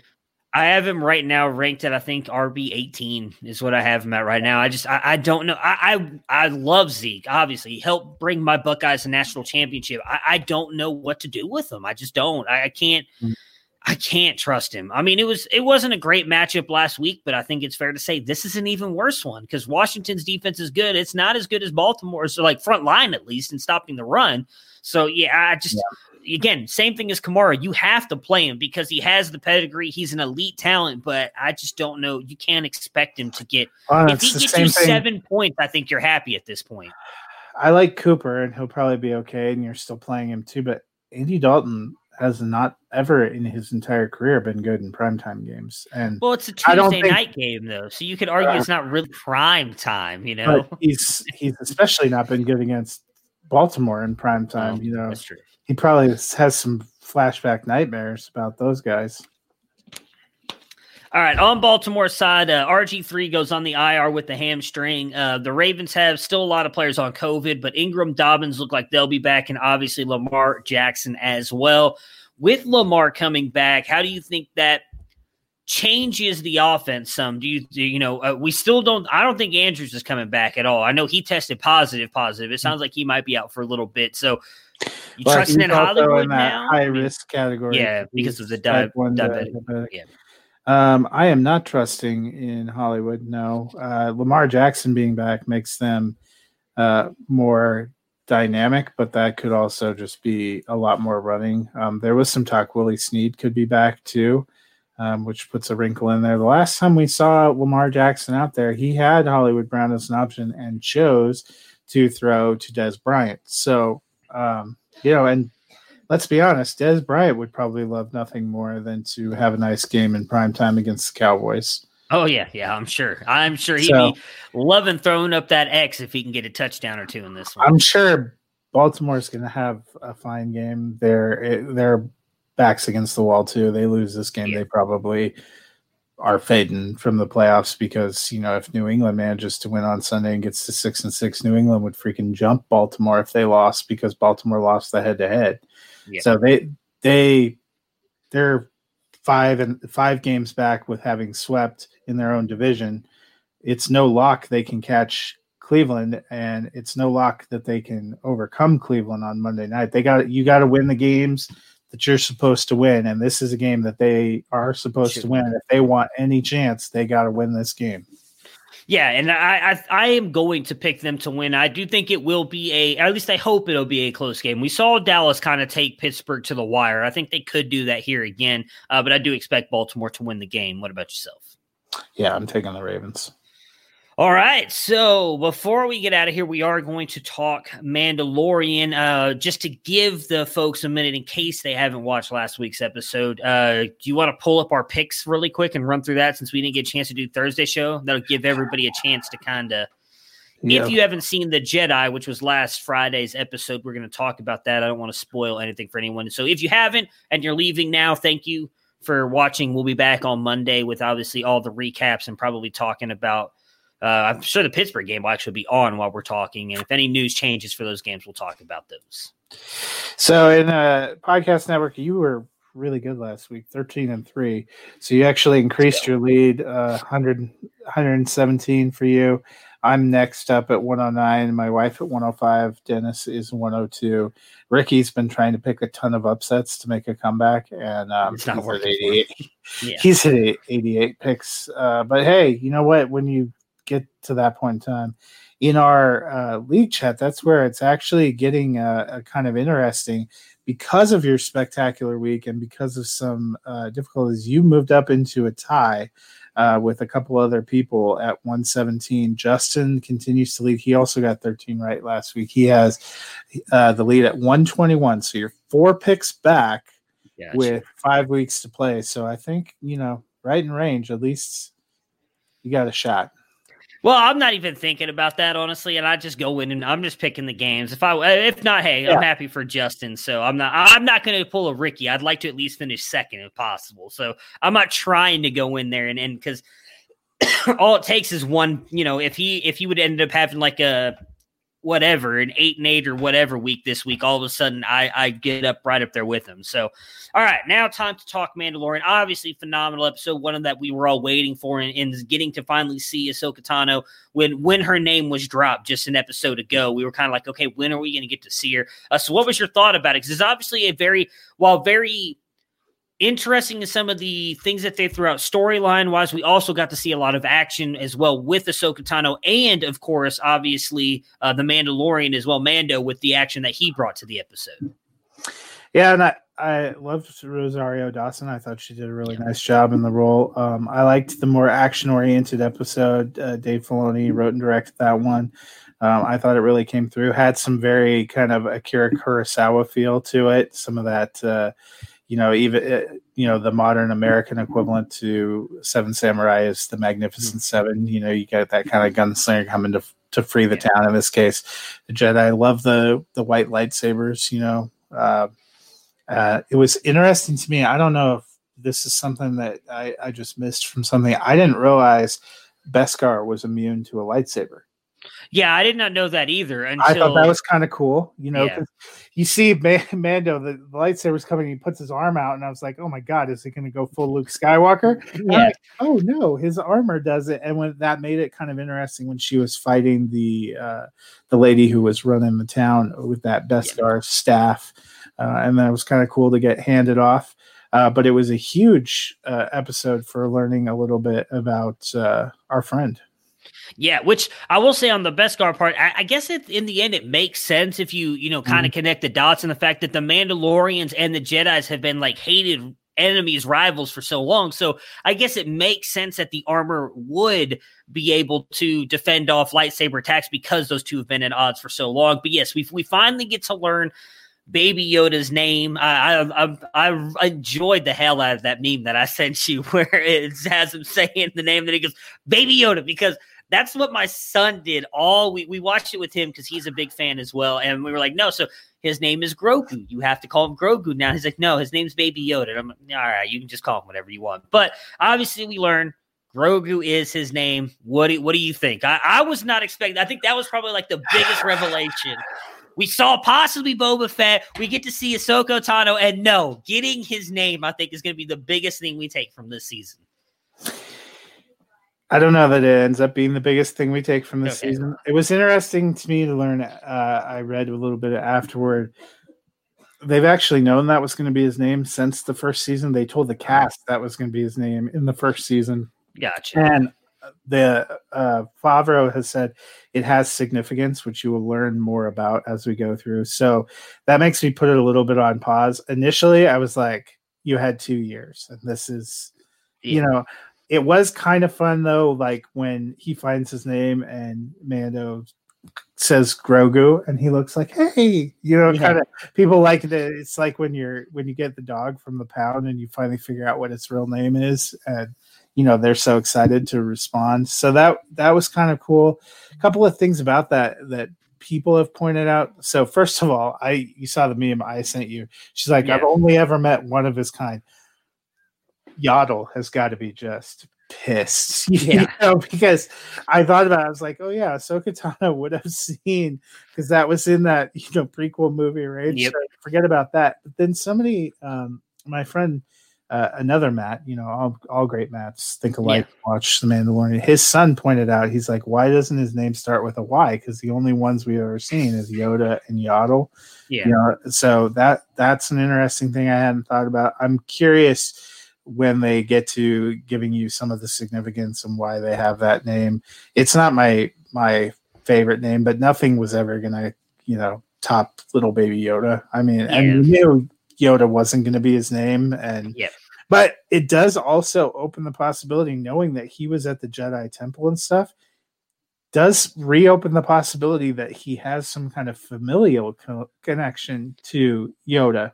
Yeah, because they would have been there together. He would have been part of the younglings. How did he escape?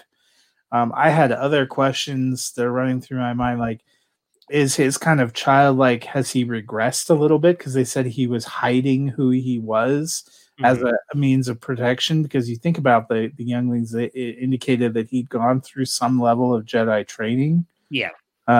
So, and we've also seen, the only thing that makes me sort of nervous is you saw Ahsoka Tano saying, I won't train him because he has too much fear. And I've seen this turn. And we've seen Grogu do some things, like when he tried to choke out Cara Dune. And I was like, please don't make him bad. Yeah. I don't think I could take it, I don't. I was making when Ahsoka Tano started talking about that, about how he's like hiding himself. So it almost made it sound like I was making I don't know if you've ever seen the 40-Year-Old Virgin, but I made the joke with my wife. So I was like, so if you don't use it, you lose it. Like I felt like I'm interested to see what happens with him, because obviously she hints at taking him to the Jedi Temple, which I imagine we're probably going to see this season. What does that do for him? I'm very interested to see where they go with the storyline, because we talked last week thinking maybe it was something where Grogu gets left with the Ahsoka Tano, and then maybe at some point he gets taken by God. Why do I his name just? I want to call him Moffat, and that's not his name. Grand Moff Gideon. Yeah. So if maybe he gets taken by Moff Gideon. And now we see that they're going to the Jedi Temple. So I'll be interested to see what happens with Grogu moving forward. That stuff that you just told me, I did not know, because I hadn't read anything about that. So that makes it even more interesting. Yeah, I can't really comment on your other thing, because unlike you, I might have woken up at 6:15 and thought, why am I awake? Oh, shit, my show is on. Yeah. Well, yeah, I can't. Yeah. So I guess I'm about to find out something that I was asking about. All right. So what did you think of Ahsoka Tano? Because I'm with you. I love Rosario Dawson, not only because she's extremely attractive, she's a phenomenal actress. I thought that it was like, no joke, I feel like they picked the perfect person to play her. Like she almost looked like the cartoon copy live on there. I thought she did an amazing job. I hope we get to see more of them. I'll just throw this in there as well. Do you hope that maybe we see a spinoff with her and Thrawn as well, possibly, with the way things went?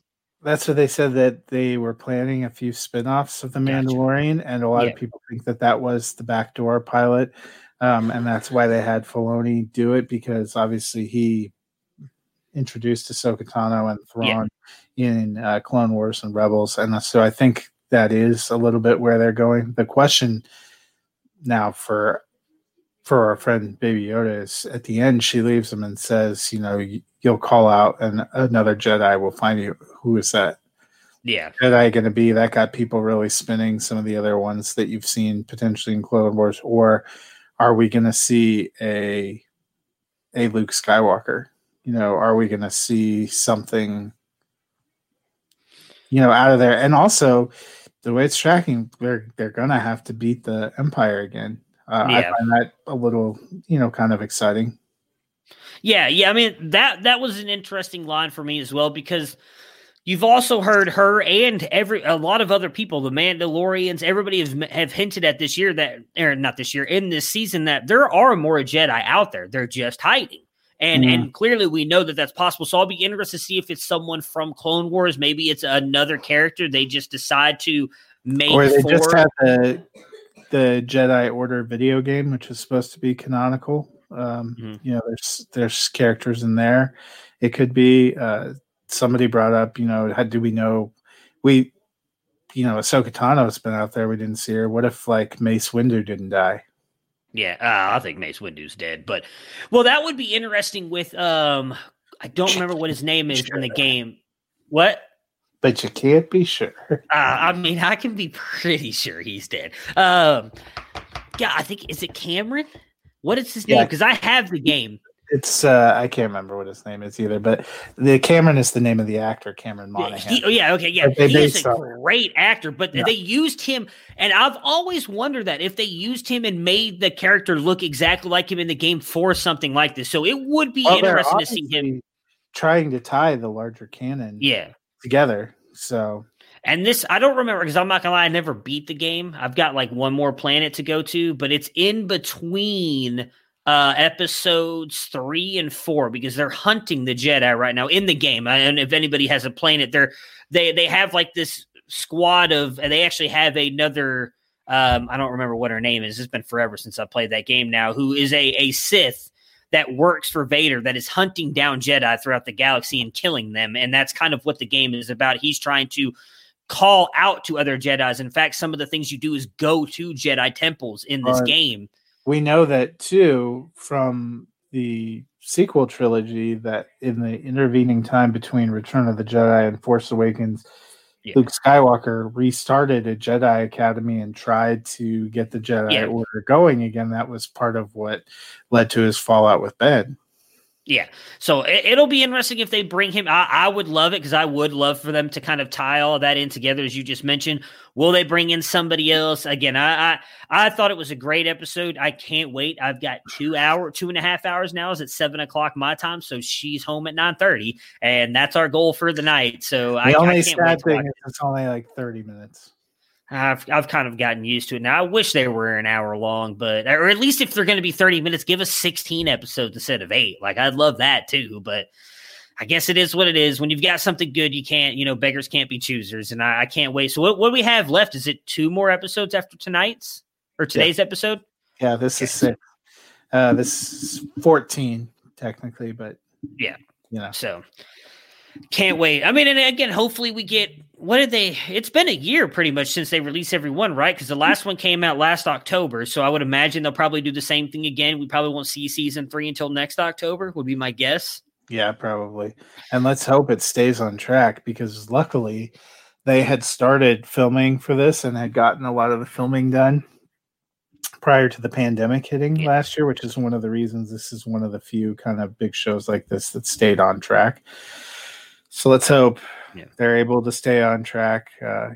They've definitely done better than the Marvel shows. We were supposed to have seen Falcon and the Winter Soldier by now. We were supposed to have seen WandaVision by now. We were supposed to have seen Hawkeye and his daughter by now. And it looks like WandaVision finally going to drop in January. Yeah. Well, I think WandaVision is the easiest because I think they had already almost finished that. The biggest thing with, I know, Falcon and Winter Soldier was they were filming in South America for the most part. No, I think it was was it Europe? Yeah. Gotcha. Yeah, I remember when they were filming it, like I can't remember how much. I know they were saying like they were almost halfway through and then COVID hit and like they had to get everybody out of there because they were closing the country down. So, I mean, there's not much you can do about that, but well, I'm excited, man. I can't wait to go watch the episode tonight. Then I'd want to watch it without my wife, but if she found out, she'd kill me. No, you shouldn't. Yeah, so I'm excited to watch that. Obviously, for those of you who stayed watching, thank you again. You guys always, if you're big Mandalorian fans, feel free to comment. There's a bunch of you still watching, so I mean, feel free to comment if you guys are fans. We will interact with you on that too, not just fantasy football, but. We will be back on Monday to recap all of the games. Obviously, we'll have a game in, I would imagine, I'm pretty sure the Steelers game will be on while we're recording Monday. Yeah, because I think it starts at like 4 Eastern or 3:30 Eastern. We'll talk about that as obviously the game is going on. Hopefully Deontay Johnson has a good game and carries my one biggest team that I want to still make the playoffs into the playoffs. Good luck to everybody in this final week of the fantasy football regular season, and we will talk to you guys again on Monday. Go Denmark. Prepare for glory! I don't know if you got your popcorn ready. If you got your popcorn ready. I came out the womb, I was ready. And he's in the end zone for an unbelievable touchdown. I would be honored if you played football for this team. Throw it up above his head. They can't jump with me. Golly. Oh, they tackle him at the 40-yard line. Who can make a play? I can. Who can make a play?